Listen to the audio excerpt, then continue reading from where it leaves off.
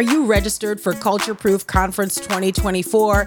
Well, you need to get registered today. We are super excited about our first ever conference that's coming to Faith Baptist in Bartlett, Tennessee. Yes, July 18th through the 20th. And we're open, wide open. So go to cultureproof.net right now and register. Yeah, that's right. And I say the first ever conference. It's the first ever Culture Proof conference. That's right. But everything that you love about the types of conferences that the Addisons produce, all remains intact. Some of our speakers this year include the incredible Dr. Kathy Cook, Abraham Hamilton III, Dr. Renton Rathbun, Dr. Lee Brand, and Israel Wayne. And not to mention our extraordinary Culture Proof Kids and Teens tracks facilitated by Maria Hamilton III and Mark and Amy Warren. You're going to want to make sure you register.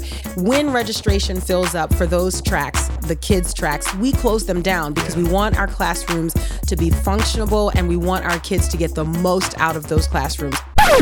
All right, question. Is functionable a word? No, probably not. So functional. Okay. No, that's all right. I just want to,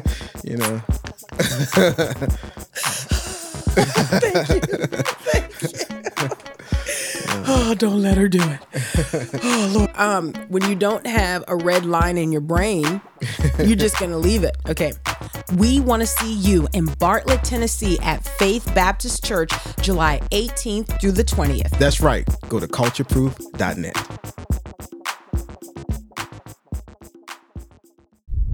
Culture Proof is brought to you by BJU Press Homeschool. If you've come to homeschooling or you're thinking of homeschooling to preserve a solid biblical worldview in your children, you should consider the curriculum we trust to help with biblical worldview formation. BJU Press Homeschool is here for you and with you as you center Christ in the education of your kids. Visit our friends today at bjupresshomeschool.com. That's bjupresshomeschool.com, the premier sponsor of the Culture Proof podcast.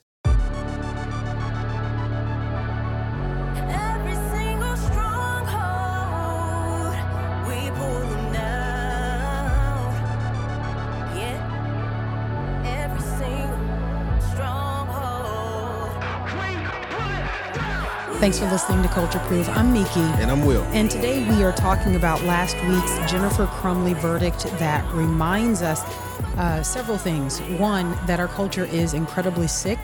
And two, that parents ultimately have the responsibility of parenting their kids. And I feel like this verdict coming out of Michigan just reminds us that it is the parents' responsibility to give oversight to our kids and to be responsible for how they behave in culture today. Yeah, one thing I think we see with a lot of the stories that we are covering is that God's design is perfect. Amen. When you get away from God's design, that's chaos. And so here's another example. We are called as parents to parent, and so when there's neglect, man, and things happen, we are responsible. No matter what the culture may say that, kids have autonomy, they can do what they want, the authority being wrestled away from the parents.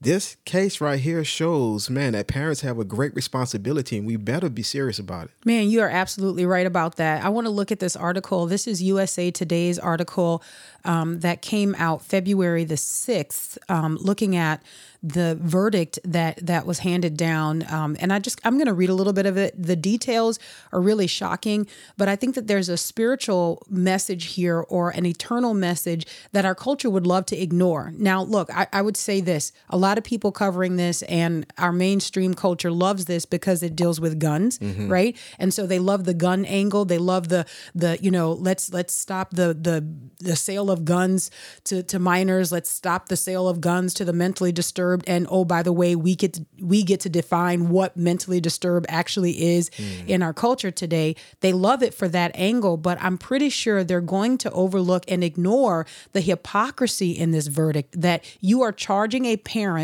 with involuntary manslaughter because you say there was gross negligence that the parent didn't parent.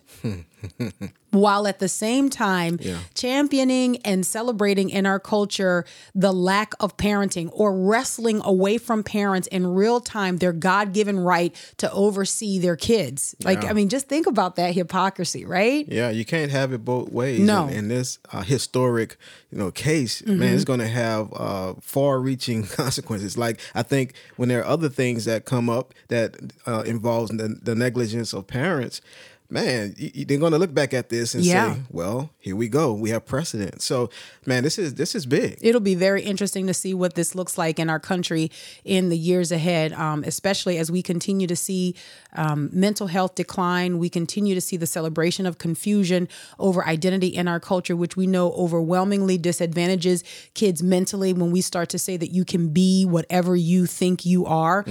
This has far-reaching consequences, and I think we would do well to look at this case in light of Scripture. So first, let's look at the case and let's look at the verdict that was handed down last week.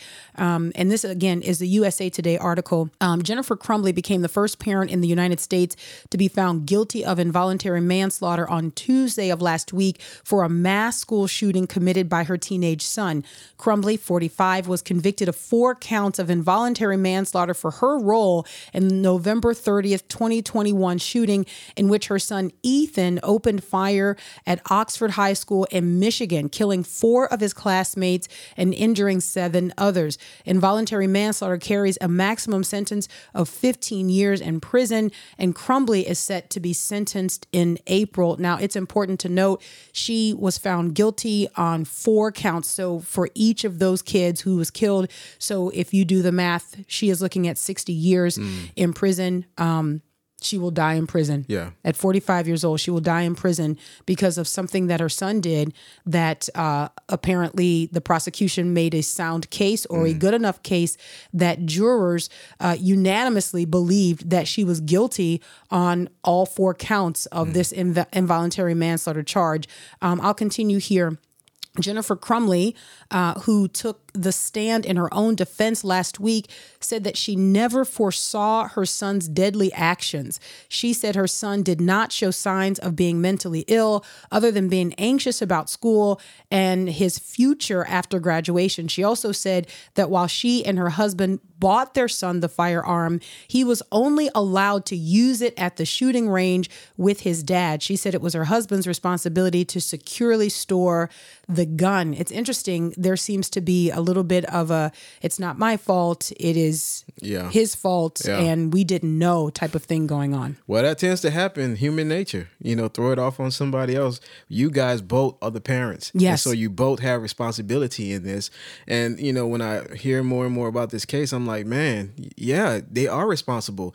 And we are telling parents, throughout this country that you're responsible. I think that's a good thing. It's sad that this has happened, but man, this is the responsibility of the parents. And so I think this is going to cause there to be a shakeup and taking this a lot more seriously. I think so. Man, it's very chilling, when you watch the verdict being read and you've got Jennifer Crumbley who is sitting, she's got her eyes closed, and then you've got each of the victims' names being mentioned as she's charged with these 4 counts. Here's what that sounded like last week. On count 1 of involuntary manslaughter as to Madison Baldwin, we find the defendant guilty of involuntary manslaughter. On count 2 of involuntary manslaughter in regards to Tate Muir, we find the defendant guilty of involuntary manslaughter. On count 3, as to involuntary manslaughter regarding Hannah St. Juliana, we find the defendant guilty of involuntary manslaughter. And in count 4 of involuntary manslaughter against Justin Schilling, we find the defendant guilty of involuntary manslaughter. Thank you for allowing me to see it. It's just, I don't know. There's something chilling about hearing each of the victims' names read. And then after that, of course, each of the jurors, they are asked individually, was this and is this your decision? And they all are like, yes. And so it seems to me that there was enough overwhelming evidence that there was no question in the jurors' minds that this woman was guilty. Her husband will go to trial in March. Yeah. I mean, it seems likely that he would be found guilty as well. I expect the same verdict. This is a very sobering, but I think it's a moment to cause us to take consideration of what we're saying about parents in this country. And so if we're going to say because of this that, man, they are held responsible for what their son has done, this has to go across the board, but I don't think it will, because there's certain different agendas they get a pass, you know. But this, when you talk about guns and murder, it's like, yeah, get rid of those guns. Like, you should not have done that.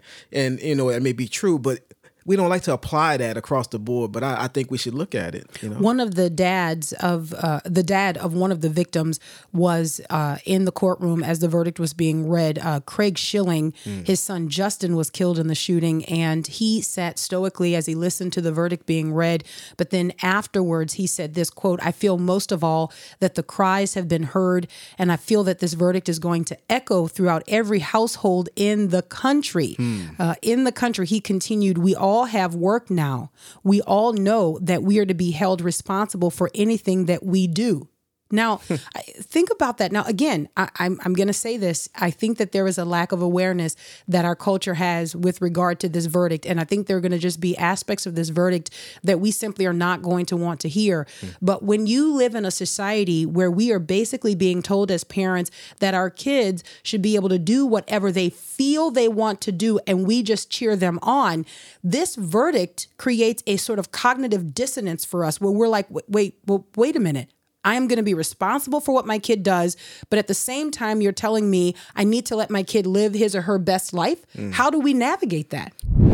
Hey, if you're listening to this podcast and you are enjoying what you hear, please remember to give it a rating or to leave a comment. Let people know that this podcast is a blessing to you. It helps to grow Culture Proof, and we would be so grateful. Also, if you love Culture Proof and you want to support the ministry, why not pick up some merch and look good while you support the ministry of Culture Proof? Check out every podcast. You'll find a link in the description to where you can get your Culture Proof merch and support this ministry. We appreciate it.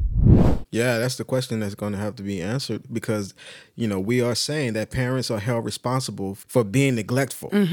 You know, and so the thing is, you know, the parents are going to have to look at this and say, man, wait, hold on. Like, what does this mean? Not only for this, but for other things, you know, and we ought to be held responsible.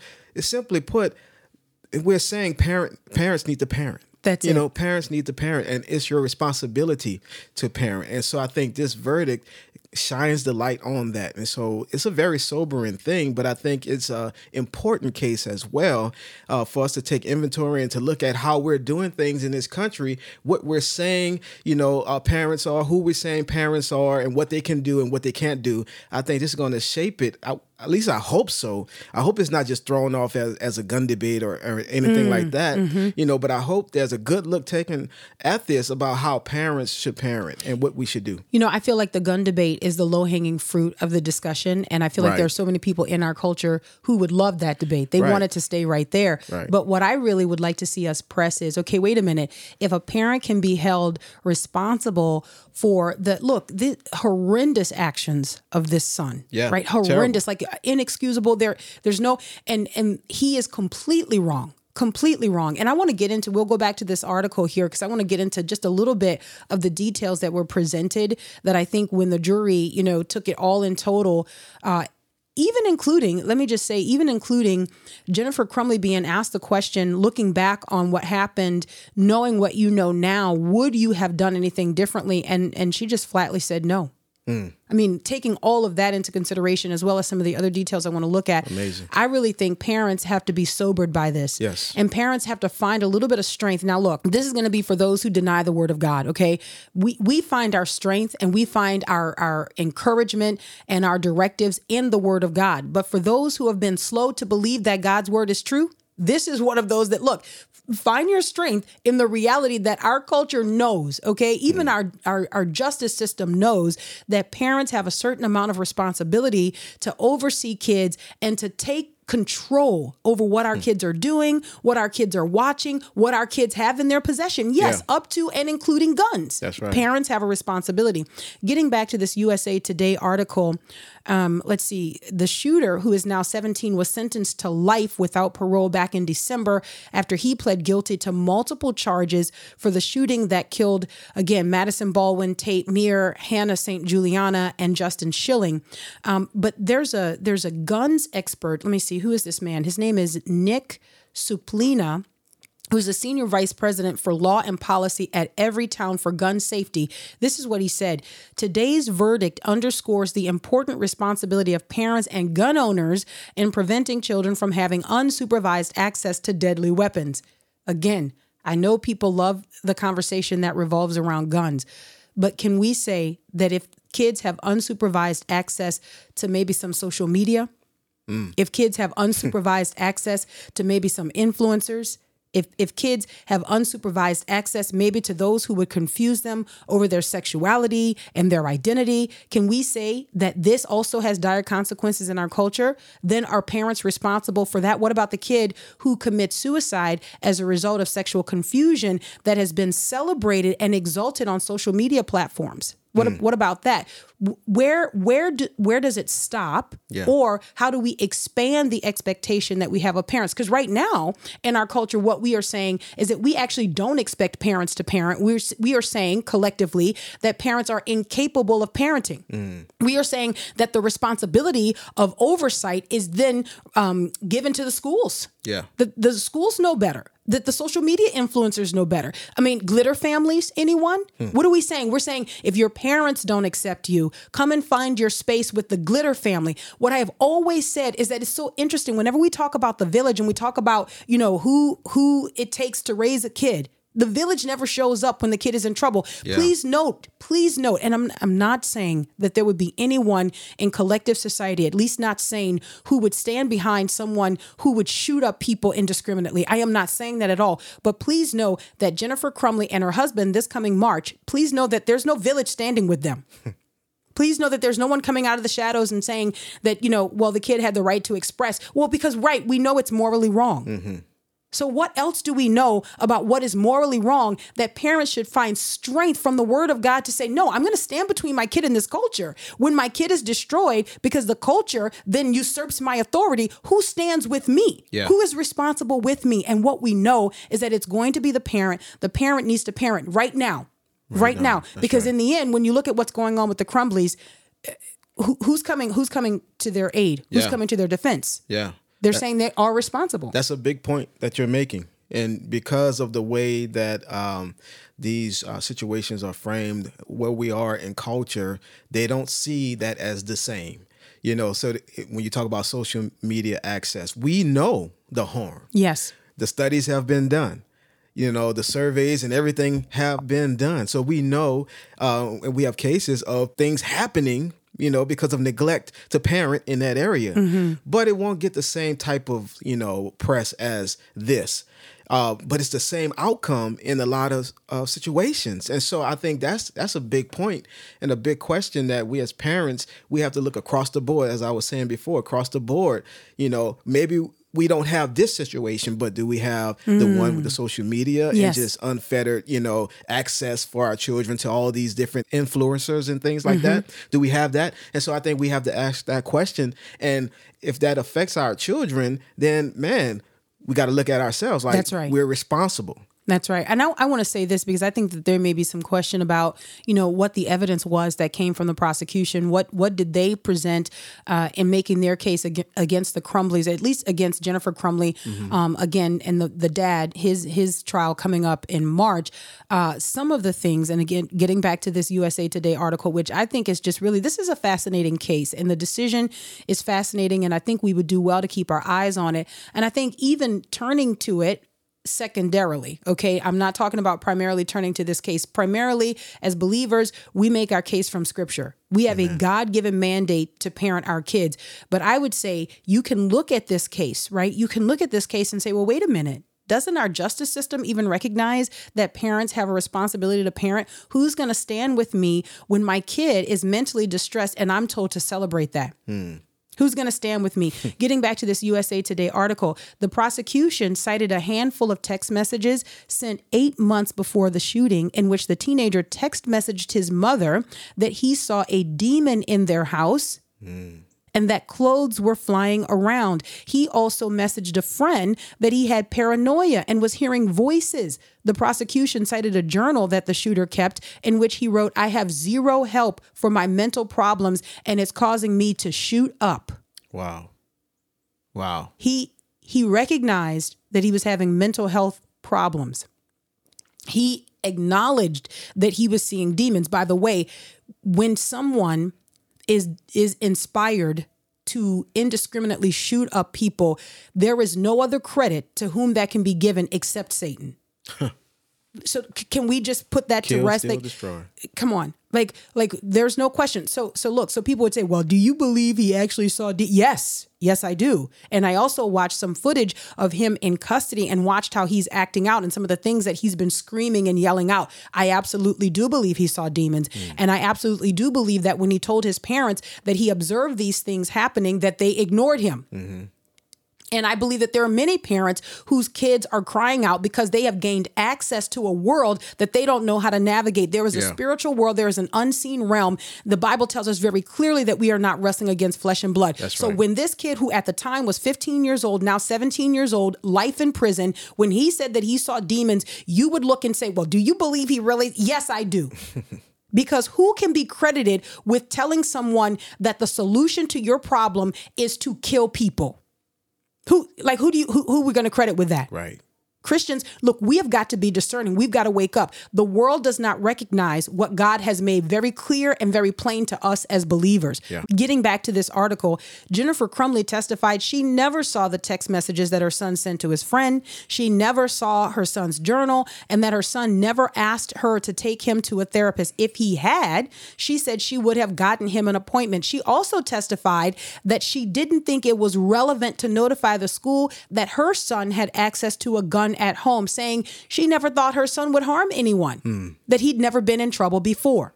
I'll just continue. On the morning of the shooting, the Crumbleys were summoned to school over a troubling drawing that their son had made on a math worksheet featuring a gun, a bleeding human body, and the words, "The thoughts won't stop. Wow. Help me." This is the day of the shooting. The parents actually were called to the school. And then the school made the decision that it was probably better that they keep the son at the school, because it was probably not good for him to be alone. So they didn't send him home that day. They also did not check his backpack, which is where he was at school with the gun. So you almost would think the school is responsible too. They had a part in this, that there are some things that they should have done that they didn't do that could have stopped this as well. Man, it's really troubling to me. Yeah, all the way it is. around, it's troubling to me. The school said that they told the parents the kid needed some help, but here he is at school with the gun. Yeah. Here he is at school with the gun while the demons, that are tormenting him, and he's crying out, he's drawing and then crying out, "Help me." And that is in some ways, and I'm not saying in totality, but in some ways that is ignored. Here's the bottom line though. And again, it's such an interesting juxtaposition, if you will. On the one hand, we are to say that we can trust the school. The school will absolutely make the right decisions. And in this case, the school made the wrong decision. Right. But the overwhelming weight is on the parents. As it should be.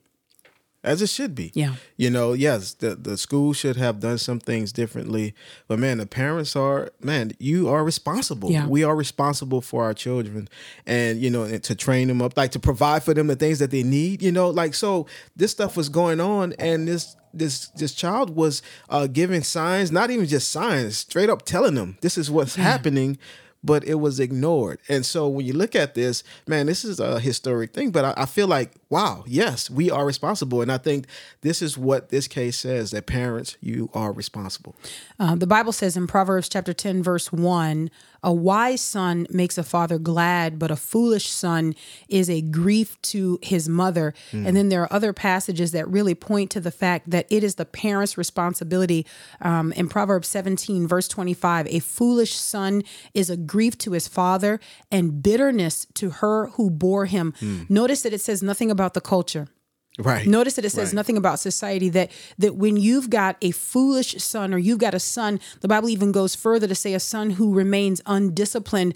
Notice that all of the shame and the ridicule and ultimately the responsibility comes back to be laid at the feet of the parents, That's the right. mother and the father. That's right. We can't get around this. And this is something that we have known. We didn't need this verdict, the Jennifer Crumbley verdict, to tell us this. This is something we already knew. Right. Once again, God's design is best. He has set this up because he's wise. He understands that we are placed here as the ones who are responsible for our children, to keep them, to show them, to guide them, to give them what they need. And if we don't do that, we have outcomes like this. Now, this may be on the far side of it, but this could happen if you neglect, So I think this shows us once again that God's design is perfect. The Bible says in Proverbs chapter 19, verse 18, discipline your son while there is hope.